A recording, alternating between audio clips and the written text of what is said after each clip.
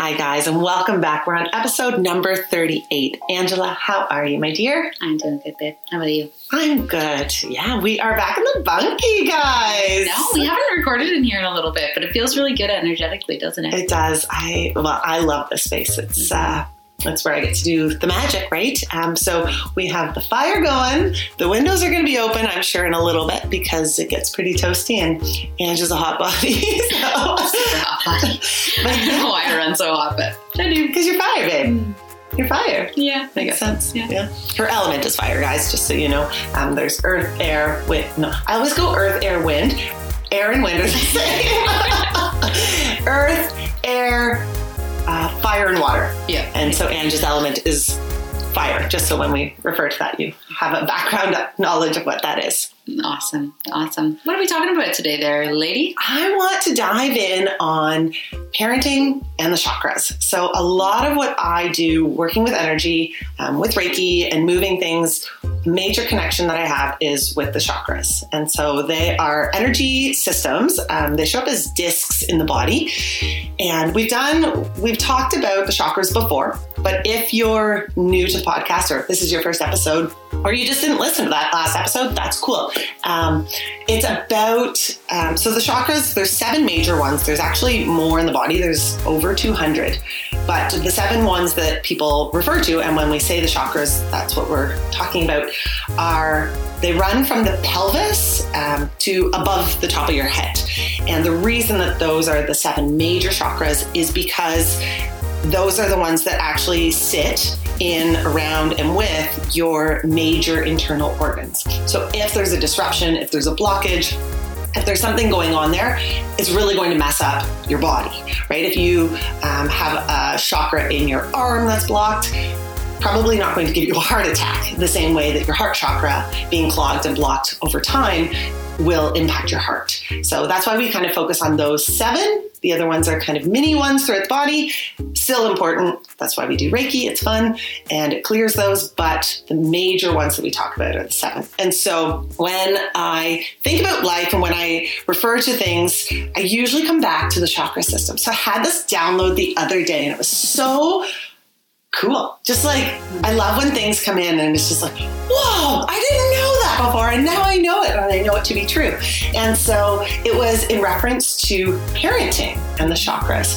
So I had a client who, her concern was very much, am I doing enough for my baby? Right? And as new moms or as seasoned moms, we often think about what am I doing or not doing that is good for my child, or is it enough? Am I doing the right thing? There's that insecurity because we don't have a manual and we are learning as we go. And as our kids grow, we have to learn what suits them best. And so I want to talk a little bit about how to parent in reference to those chakras. And so as we move through life, we actually grow into each chakra, which is pretty cool. If you think about a baby who is born, the only thing that baby really needs is food, shelter, sleep, bodily functions, right? They really are in that root chakra, basic human needs. That's all they need. And that's how they replenish their energy. Is sleeping. They sleep a lot, hopefully, unless you have a colic baby, right? So they really require connection, human touch, which is a basic human need. They require food. They require that shelter piece. All of those things are very much connected to that root chakra. They don't require play or deep thought or all of those things, right? And as they move and grow and develop, they move into the next chakra, which is the sacral chakra. And that's when potty training happens. That's when they start to realize that, oh, it feels good when I, touch my body, right? I think of my sons and my daughter, who are very much, Coralie's right in that stage right now. And depending on which theorists you listen to, there is different ones that they call this the phallic stage, right? They become very obsessed with touching their body and just noticing that when I touch my penis, it feels good. Or, when I rub this way, it feels nice or whatever, right? So that's very much the sacral chakra, which is sexuality, creativity. And that's when we start to notice their brains are actually developing in a place of they want to do more things. They have expanded their brain in a way that creative play, creative ideas, they start to become their own person, right? It starts to happen. And so that piece they move into.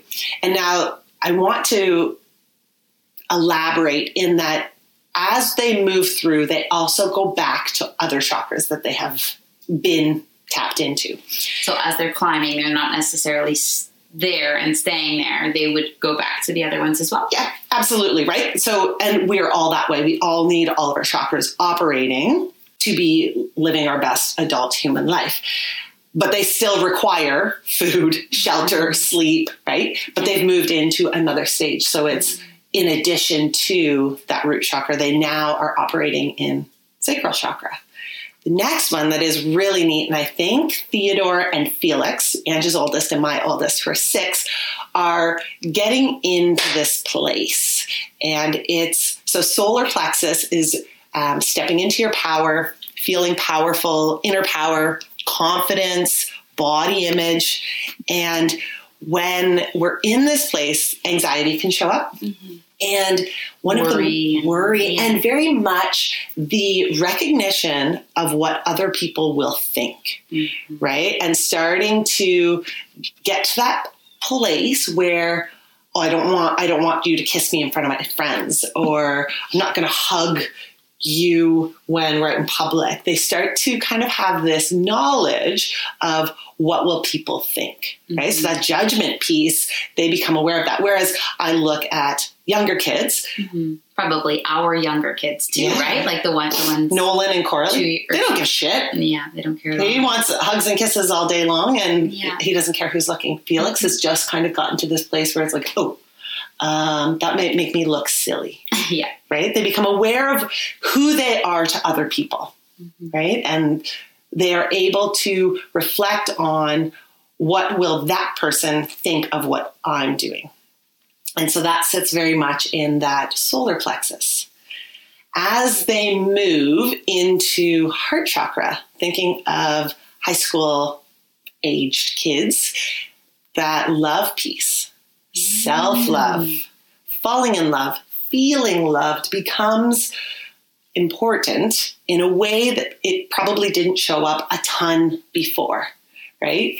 And the important thing to remember is these are all fluid, but it works in a way that as they move through, it becomes more prominent, right? So you think about in grade 2, they might think that this is my best friend, or, oh, this is my boyfriend, but they're not actually thinking, I love this person, and have an understanding of that. But by grade 7 and 8, you start to see that little touch of, I really like that person. And by high school, you might be in love for the first time. What I was going to say, in addition to that I'm hearing you say, Ashley, is that it's not that the needs aren't being met for all the other areas. It's that need becomes a primary focus at that stage for you to feel like your life is complete. Like, for example, if a boy loves you when you're like in grade 10 and a boy is like, you are my everything. That is like, you might not even eat. You don't care if you don't care. You don't care. Skip sleep. You don't care about what your parents are saying. Maybe you're not even worrying about if you're going to flunk your test. Like, that is the thing that's prominent. So whatever that thing is in that stage, what I'm hearing you say is like, it's not that the other needs aren't there. It's just you kind of are so hyper-focused on that one need that the other needs are like, they almost dissipate a little bit, right? And think about it. So up until that point, you probably care very much what your friends think. All of a sudden you fall in love, you move into the next chakra, and you fall in love. And then you maybe give up on your friends a little bit. I was in a situation way back in high school where, I was all about my friends, and then first boyfriend fell in love, and he didn't want me to go to parties. I didn't go to parties. He didn't want me to talk to other boys. It was a controlling and maybe not ideal relationship. Definitely not. And I know, Angie, you were in a similar situation. But that love meant so much more than kind of feeling good in those other areas. So yeah, absolutely what you said. It's when we're developing in that chakra, it is absolutely hyper-focused. Mm-hmm. And the only thing that matters. Yes. Right? Yeah. And so as we move through that heart chakra, and again, right, they all keep operating. Love is still very important as adults or for children, but when we're in high school, that's when we step into that and develop it. The next one is throat chakra, which is speaking your truth, saying what you need to say, and just overall communication, which is really important, obviously, throughout. But when you think about after high school, when you become a young adult, all of a sudden you have to start advocating for yourself. You have to get a job, which means you need to speak to an employer. You need to speak to other people. You need to be able to communicate in a way who you are and what you believe in and what you're willing to do through words, right? Whereas prior to that, it's very much in connection to our actions or because somebody else has told me to do this. All of a sudden we have this voice that is just our own. And I think of when I was in university, for example, all of a sudden I realized I had a voice in connection to who I was, not just the things that I was doing or because I was told to do something. My actions were in alignment with that voice piece. And so the next one, as we move up, is in the forehead. And so it's important to recognize, too, that not everybody successfully moves through a chakra. So this is where blockages can happen. This is where core beliefs can be formed. So let's say you don't actually function properly in one of those areas. Let's say love, the idea of love and what that is, becomes a really skewed idea. Or you get cheated on, or your heart gets broken. It makes sense that maybe you do try to move to the next chakra, but you can't. Exactly. And when we get stuck, our maturity kind of stops, right? And that's where, so you think about, we all know people who seem just stuck in one area, or they don't really go beyond, let's say, high school drama. Right? We all know people who haven't evolved past that drama piece, that high school. I just think of like 14-year-old girls being like bitchy and catty and gossipy, talking smack about stuff. And I think, you haven't really fully moved through heart chakra and also solar plexus, where it's just, you're just stuck there. And so it's almost as though from a maturity standpoint, you're stuck at that level, which just seems lower, right? And okay, so I got sidetracked there. That's okay. The story of our lives. So the next one is intuition. This is what spiked it, that derailing is. So intuition is not something that everybody uses. Everybody has it, but lots of people haven't moved into that chakra. And that is knowing something because you know it, without that rational piece behind it. So a lot of people operate in this makes sense. This is the plan. This is how it's organized. This is right. And we like to function in that because it feels safe. Intuition is not that place. And so the way that I describe intuition is it's almost like there's two brains, and there really isn't. We only have one brain in our head. I know that. But the way that it makes sense to me is imagine you have two brains. There's your human brain, which is the thinky, the rational, good for planning, good for doing math brain. And then there is the soul brain. And the soul brain is very much your intuition, why you're here on this planet, why your soul showed up, and all those little nudges that you get along the way. That's your soul. That's your soul's brain, right? And if you look at those two, the human brain, it's all about keeping you safe, keeping you alive, because it's rooted in you being a human and staying on this planet, right? That's the human brain. As soon as you die, the human brain goes away. And so it wants to just keep you alive. It wants to keep you safe. It wants to keep you cautious. And that's why we maybe stay in that crap ass job that isn't serving us, but it's very safe. It pays the bills. It doesn't matter that I'm miserable. I just have to do it, right? And then there's the soul brain. And the soul brain doesn't care if you live or die because your soul is eternal, or it carries on forward, right? And so it's here for you to live your best life, for you to reach your maximum and ultimate potential. And so what happens when we use that intuition, when we go to that chakra, we are in balance with those two, right? And so being intuitive is very effective and very important so that we live a life of joy, bliss, happiness, and become who we are and who our soul showed up to be. However, we are also human. We do need that side of the brain. I'm not saying that that should just be tossed to the wayside. You need that human brain because, well, we do need to add. We do need to be able to read. We do need to be able to plan trips, not just like show up at the airport and away we go. But sometimes that's really nice. I trust the planes. Right? Universe, my intuition tells me that there's probably going to be a plane here. Right? Yeah. Directions, I think of, right? Directions, that's very much a soul brain thing. Mm-hmm. Don't go based on your intuition on like what feels right when you're going somewhere you don't know. And so having the balance of both of those, and that's where intuition is important, that when we operate in that space, it's in balance. We know when to use our intuition and we know when to use our rational brain.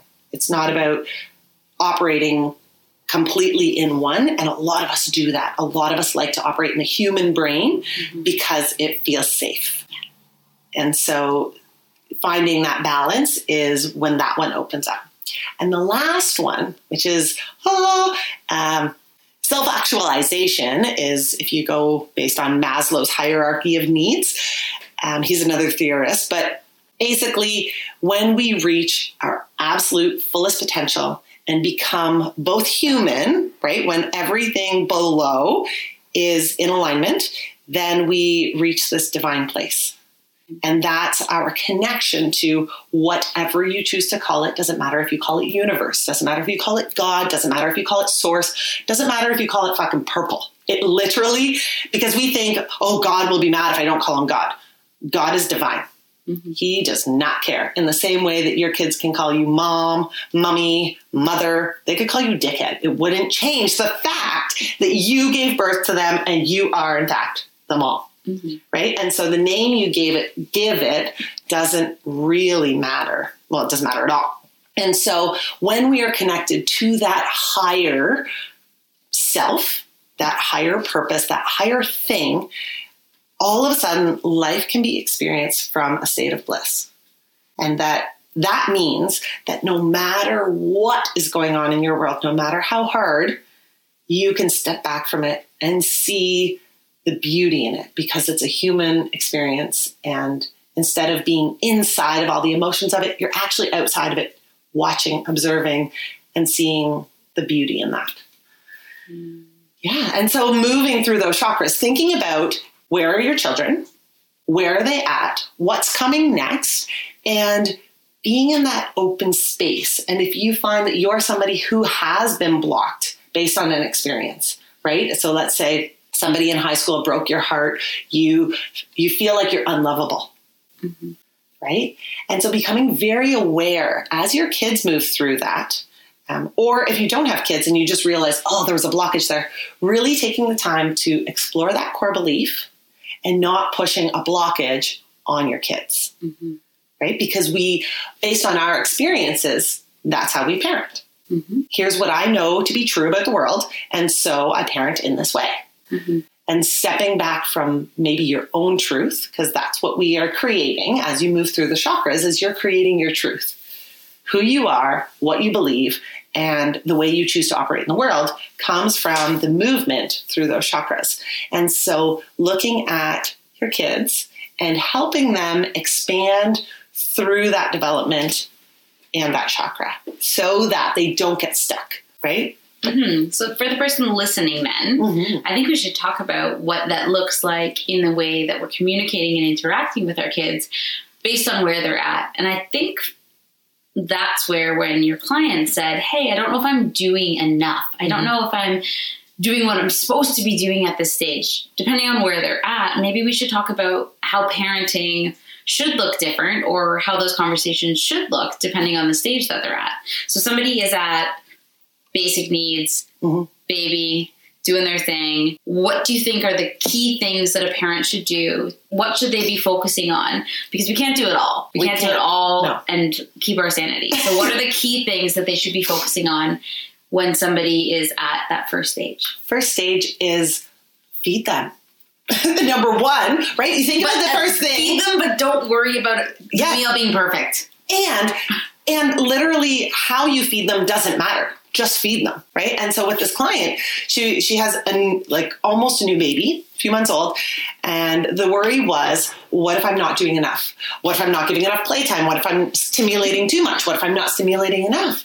And I literally said, are you feeding your baby? And she said, yes. I said, good. Then you're doing at least 1/3 of what they need. Mm-hmm. Are they sleeping? Yes. How they sleep? I don't care if you drive them in the car. I don't care if you put them in a swing. I don't care if they're stuck to your body. They need sleep. The other thing that comes down to a basic need that I think a lot of parents don't necessarily, I think this is where a lot of moms toggle and struggle is, should I hold my baby all the time? Mm-hmm. Yes. If you want to. If they need it. Yes. And if you as the mom want to. Yes, that's exactly it. But if you as the mom don't want to hold them and you're like, you know what, that's not me. I think give yourself permission for that, for you to not be that mom too. Right? Absolutely. And it goes based on need. Yes. If your child needs you to hold them, needs you to pick them up. Mm-hmm. But you can pop them in a chair if they're happy. Mm-hmm. Right? You don't have to do it all the time, but it's about meeting their basic needs. Mm-hmm. And we don't think of this as necessarily a need, but touch is a need. Mm-hmm. Holding your baby helps their brain develop. Yes. Which is kind of cool. Totally. Right? And so letting go of the idea that your baby should cry or that your baby should sleep in a bassinet or sleep in the crib right away. If that's a struggle, let go of the notion that you're going to spoil your baby or that you're going to create bad habits, because right now you're meeting their needs. Mm-hmm. In the next chakra, as you move through them, things are going to change, right? Mm-hmm. I can't carry my 6-year-old everywhere, even if he wants to. It's not a need at this point. Let's be vulnerable a little bit here. Let's talk about the ways in which our kids slept. I feel like for the person listening, totally. we have crazy stories. I feel like there's probably other moms who have done that craziness with trying to get their kids to sleep or what sleep looks like. Mm-hmm. So maybe if we just share that a little bit vulnerably and openly, people can be like, okay, it's okay to be doing these crazy things, because moms don't talk about it as much. So and we don't know if it's normal. No, exactly. And we feel guilty if our kids don't sleep through the night, right at 3 months. And, what if we're co-sleeping, and what if we're nursing them to sleep, or what if we're giving them a bottle or whatever. Yeah. So why don't you start? There's so much stigma. So with my oldest, we were doing breastfeeding, so we just co-slept, I think, 9 or 10 months, and then tried to put him in the crib, and it was much of a struggle for about a week, and then everything was golden after that point. But I don't know, when you're breastfeeding, it's so much easier just to be in the same bed and to rock the co-sleeping. It was working totally fine. My husband slept in the other room, and we were golden with that. The transition over was a little bit of a struggle because I felt pressure to... He needs to be sleeping on his own independently at 4 months or whatever. I don't know, whatever they tell you. And I was like, oh, well, he seems happy. And then we tried to do the cry it out method at that stage. I'm like, this isn't working. So then when we eventually did it, it was a little bit of a struggle to get him to actually sleep in the crib. Mm-hmm. But that was golden. The second one's totally a different story. We just realized that he wouldn't sleep in a bassinet and wouldn't sleep with us. So we're okay, you like sleeping in the car seat. So for almost the first year of his entire life, he slept in a car seat every single night. Me thinking I hope I don't mess your body up. But I would use a blanket. Yeah, I know you've used this methodology too, where you just put the blanket, you put the bottle into their mouth while they're there. I'm oh, there's so much stigma over those things, but it's this might just be the way that our babies like to sleep. Let that be a thing. Absolutely. And so it's interesting. One thing, I know the co-sleeping and the breastfeeding, as it was happening, you were totally in that space. But I remember you being pregnant with Sully and you said, we're going to do it different. So your second son, your second child, you're like, yeah, but I'm not going to do it that way. It worked really good with one child, my first, and that was a really good fit. But I remember you saying, we probably won't do that with this one. Well, it was 4 years later. So even myself and how I felt. Yeah. My first one, I was like, I do not. Like, my first one caused, I don't know if it was anxiety or like just nervous about everything and worried about doing the right things. But with the second one, I'm like, you just have to chill out, girl. You need to not be stressed about all the little things, undivided attention all of the time. That's one way where I think I went a little wrong with my first kid. And I mean, like, hindsight's 20/20. But I gave him like all the attention, all of the time, all of you, at all. And I feel like with that, in hindsight, I'm like, okay, I feel like with the second one, I'm going to give him like attention, love, but he needs to be able to play independently. But based on need.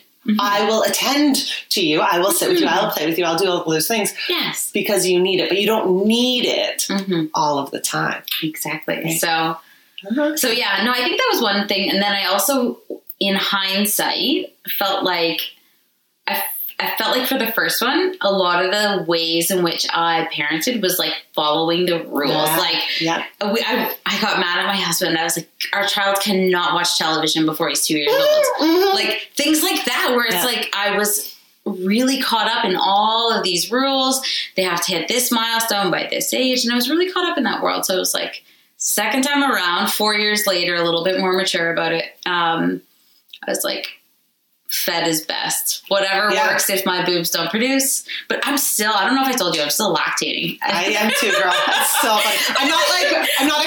I'm not actually like, it's not coming out, like there's no letdown, but if I actually express milk. I was going to say if I squeeze, it's like squirting across the room. Oh my gosh, like it's okay.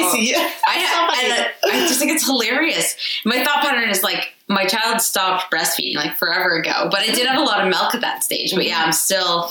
That's so funny. Oh my gosh. Yeah, I am, but it's not squirting. Like, that's hilarious. Yeah, I could hit a bullseye if I tried. That's amazing. But yeah, no, that worked really well the first time because that just made a lot of sense for me and made a lot of sense for our babe. But yeah, second time around, I was like, we're going to approach this differently. Amazing. But yeah, the car seat, when it was happening, I'm like... Girl, we have done some crazy stuff. Oh, girl, you have to tell them about the rope from the ceiling to swing your children, which was amazing. But that's just like, this is what my baby needs. I'm not going to try to make my babe fit into this mold of, okay, they have to sleep here. Honestly. Totally. So I'll talk first about Felix, where he nursed for 14 months, which... was a lot. But again, I was just trying to follow the rules. I was trying to do what I thought he needed, and he did need that, so all good. But so we nursed to sleep, and I would eventually got to a point where I would like carefully carry him over to his bed, and then I'd bring him back and I'd nurse him because I can't sleep with kids touching me, which is this weird dichotomous thing that we're still navigating. Not with Felix, but with Coralie. Anyways, so...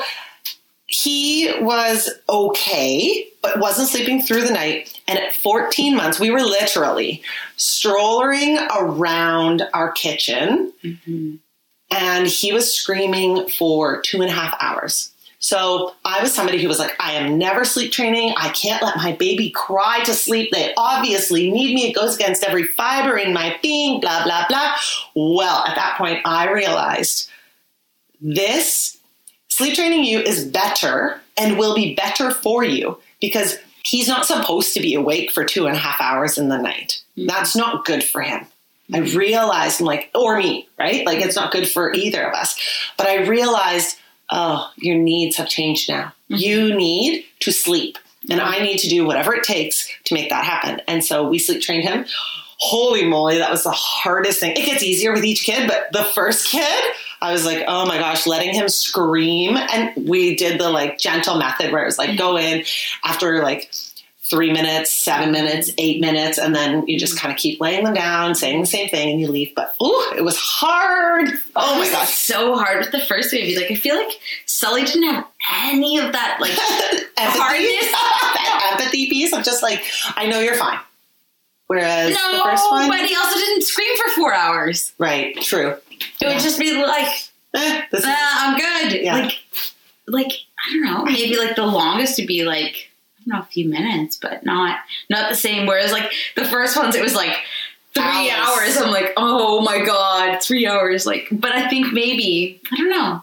yeah, I don't know either. That second child, it was the same for us, where it was like, this was easier for whatever reason. And I don't know if it's just their souls are different, or just second-borns are different, or I don't know. But and I'm sure there's listeners out there right now who are like, my second-born was the hardest, right? Yeah. But each kid comes into the family that they're meant to. Yes. But yeah, so, and then Nolan, oh my goodness, I tossed all the rules with Nolan. I was like, I don't care how you sleep, you just need to sleep. So he was in the swing from day one to sleep.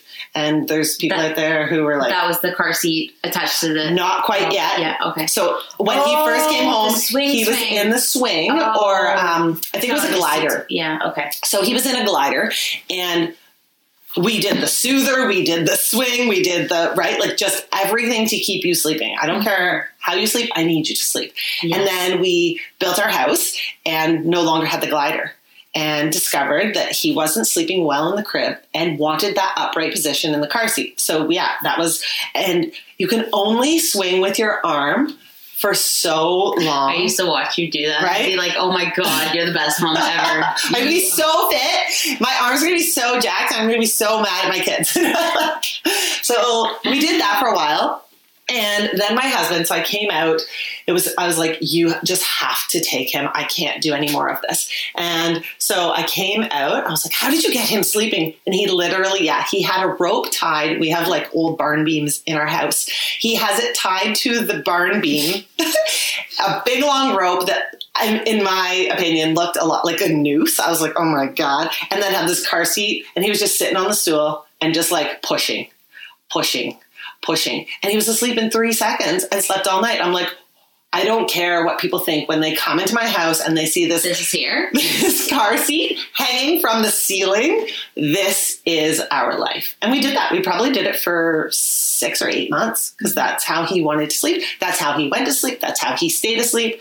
And so we rocked that.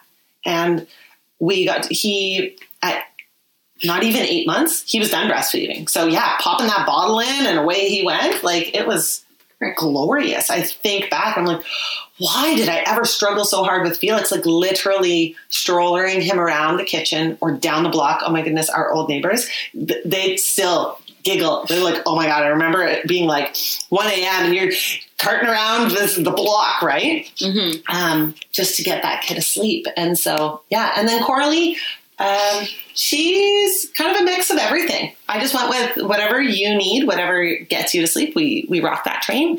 She, rocked a bottle right away. No problem. She breastfed for a bit. But yeah, there was no stress with her. And I think it's maybe just because she was the third. And I was like, I don't care how you eat. I don't care how you sleep. You need to snuggle? You snuggle, right? Yeah. But to this day, all of my kids still crawl into bed every once in a while. Yeah. And so Felix crawled in this morning at 6 and just said, Mom, can I snuggle with you? I'm like, yes, of course. Coralie, if she wakes up in the night, we pull her into bed because that's how she goes to sleep.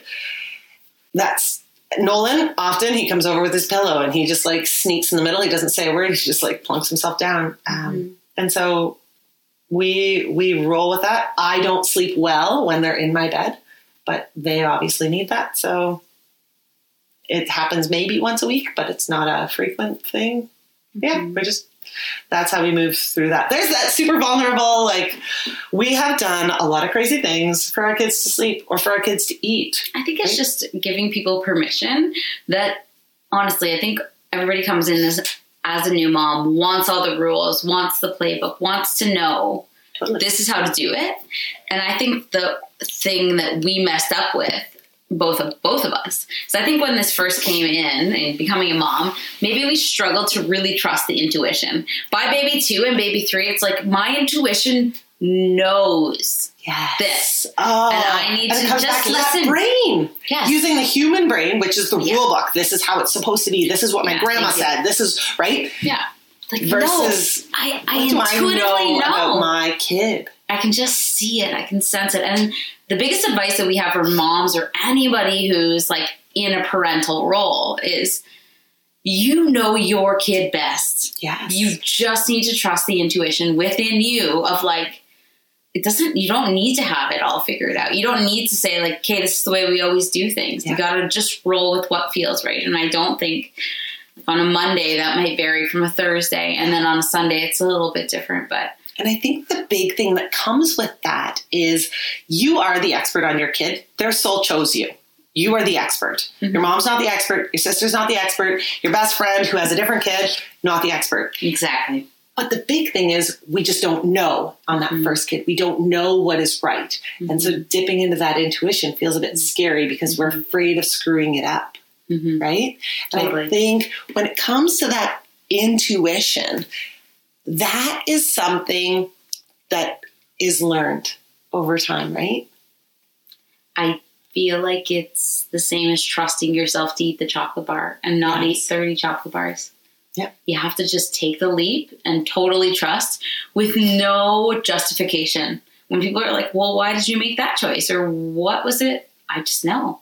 You just know that you don't need any justification. Yeah. You don't need an explanation. It's just, I know because I know. And then you learn to trust yourself more, being like, hey, okay, when I don't trust my intuition, this is how that situation plays out. And if I do trust my intuition, this is how it plays out. And don't you think that we step into intuition when we let go of the fear of what other people will think? Totally. Right? If I was worried about my kid sleeping in a car seat and what will my mom think? Mm-hmm. What will my best friends think when they show up and they see this rope and this car seat, right? Am I going to be embarrassed that that I can't get my kid to sleep in a conventional way?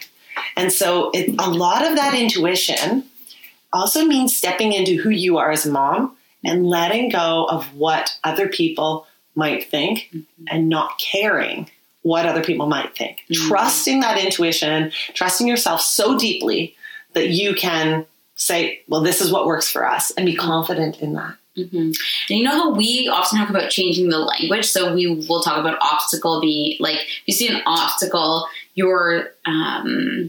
we often will say like, it's an opportunity, right? So we're switching the wording. Yes. So here, if we're thinking about this whole situation, it's like somebody might have their judgment that shows up and the criticism. And so you might feel embarrassed. The rewording of that is like, they might not see it as creative, but you need to use that rewording and that reframing of, no, this isn't a thing that's bad. This choice that I've made for my child is a creative solution. I love that. Yes, that reframing, the rewording of that. Versus it being like, oh, this is not what I'm supposed to be doing. So it's like conventional, right? Yes. Versus creative. I love that. Right? And so conventional, I don't know. And that's standing up for yourself, advocating in a way that... it's different. Cool. I am different. Yeah. And I love it. Isn't it great? Right? Like I love when people say, oh, well, that's weird. Oh, weird is like my favorite thing. And they're like, oh, yeah. Right? You're like, yeah, I know. Isn't it amazing? And most people though, in that situation, when you can just, it's not even justification. It's just like a one-liner of, isn't that a creative solution? Yeah. Versus going into this whole like, oh, I should give them like a 5-page or a 5. You don't need to justify. You don't need to give them a 5-statement justification about the reason why you're doing what you're doing as their mom. It's like, it's kind of creative, isn't it? Right? And so you can just sit in that and see what they say. Yeah.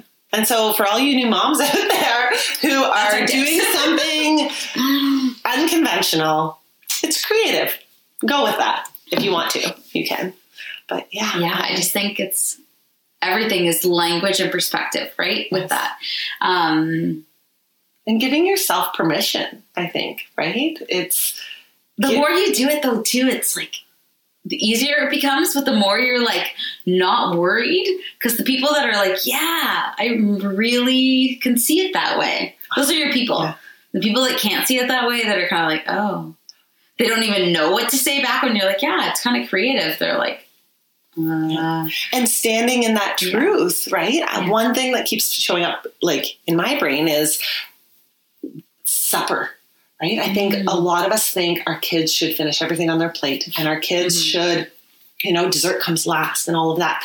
And it comes from an old school belief that being wasteful is not okay, right? And so that's something that even if your intuition says, this is how I do it, and the people around you are giving you flack for maybe doing it a way that they wouldn't do it or that they haven't done it in the past, it's standing in that. I have to do that at supper with my family.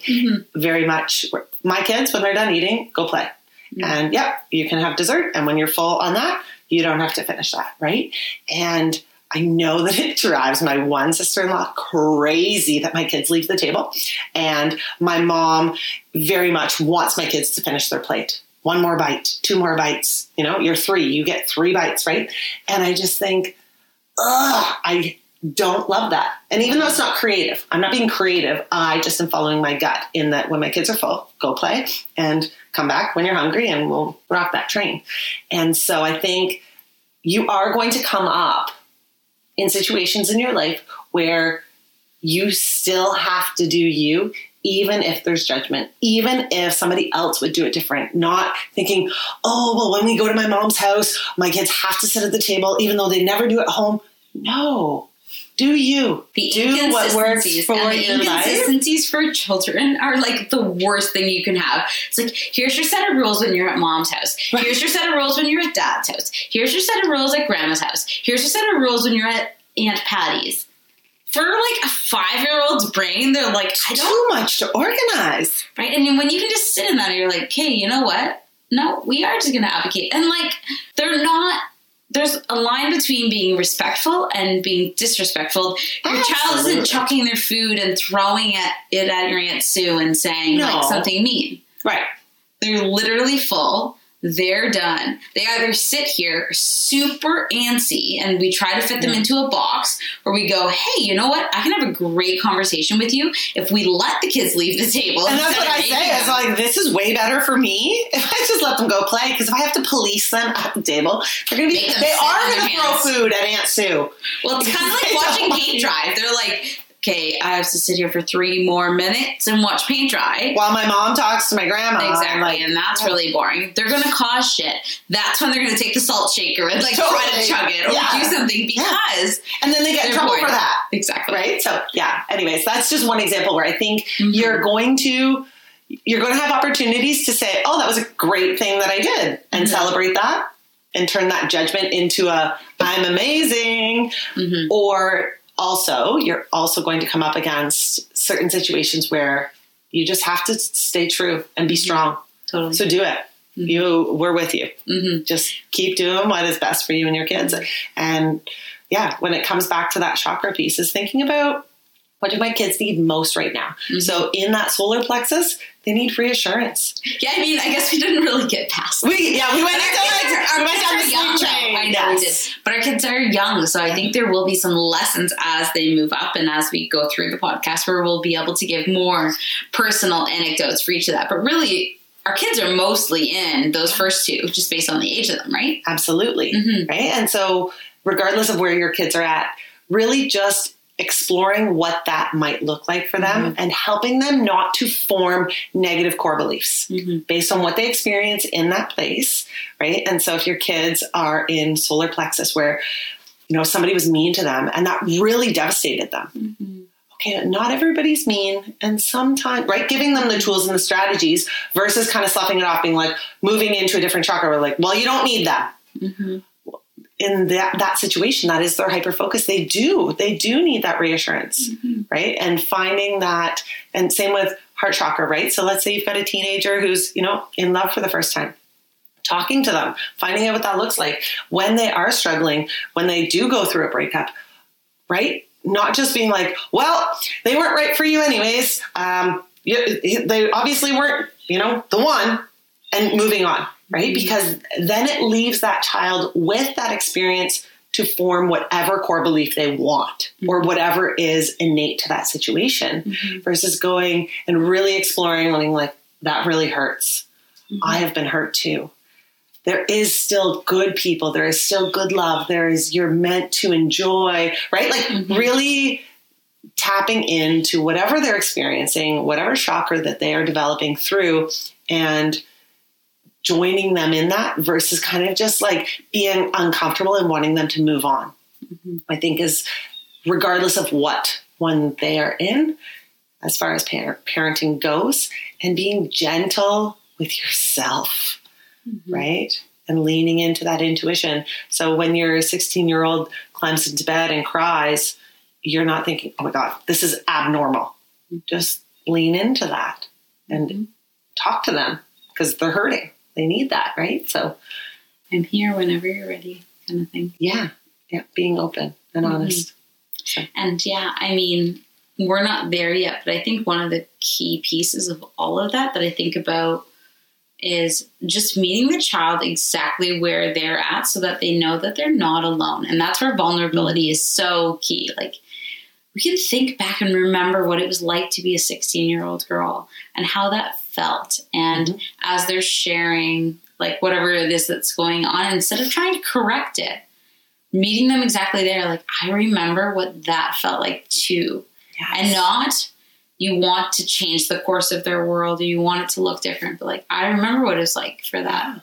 And I think so many of us, we seek that. We don't seek to have a solution. No. We seek to be understood.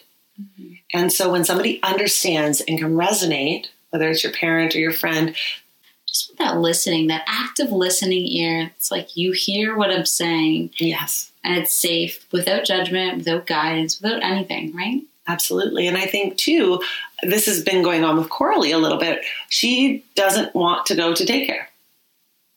It's fine. I know her daycare provider is fantastic. She's wonderful. She has a great time when she's there. But anytime that we're going in that direction, she's like, she does not want to go. And instead of saying, it's okay, you're going to have fun, it's going to be awesome, That's not the right thing to say. It's, as much as that's what I want to say, because that's what I know, that doesn't help her. I know you don't want to go, sweetheart. I know it's hard doing things that we don't want to do. Mommy loves you. I will pick you up in the afternoon. You're going to see mommy soon, right? All of those things that, oh, okay, right? She gets where I'm coming from. Versus going, you're going to have so much fun. It's going to be so great. Like, I don't know why you're scared. You shouldn't be scared. It's great. I'm like, I remember being a grown adult. And if you put me in any social situation where I didn't know anybody, there's going to be anxiety.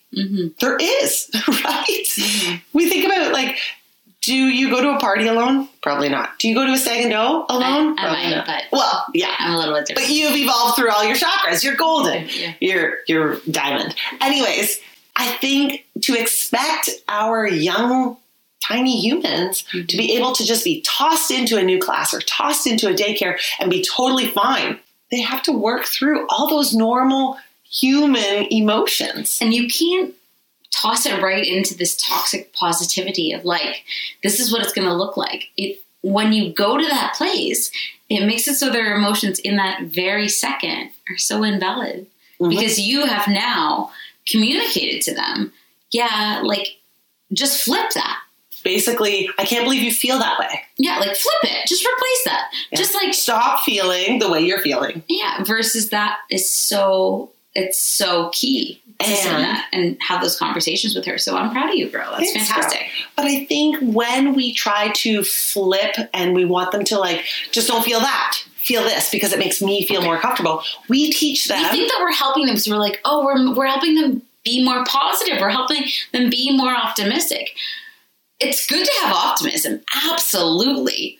But you need both. Yes. You need this perspective of like, these emotions are here. These emotions are fucking real. Yeah. I feel this way.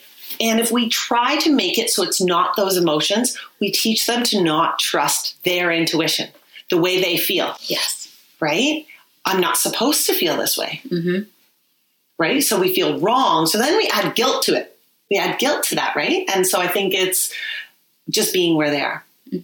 Totally. Anyways, we probably got to wrap this one in. I know. This has been wonderful. Thanks for joining us. Thanks for diving in on the chakras with me. It's something that was fun. Yeah, they really resonate with me. And as I learn more and I grow more in my practice and who I am, I find that those become a really deep part of my life. Mm-hmm. And so, yeah, I'm glad that you guys let me share. Mm-hmm. And you know what's amazing, girl? Because you just had that download from the universe that was like, whew, I have a message. I need to communicate it. I love that you just stepped into that and you were like, I need to share this. And this ended up being one platform. I'm sure that there will be other platforms that absolutely where you're able to share it. But I just think that's amazing. So thanks. We will see you guys next Thursday. All right. We love you guys. All right. Lots of love. Bye. Bye.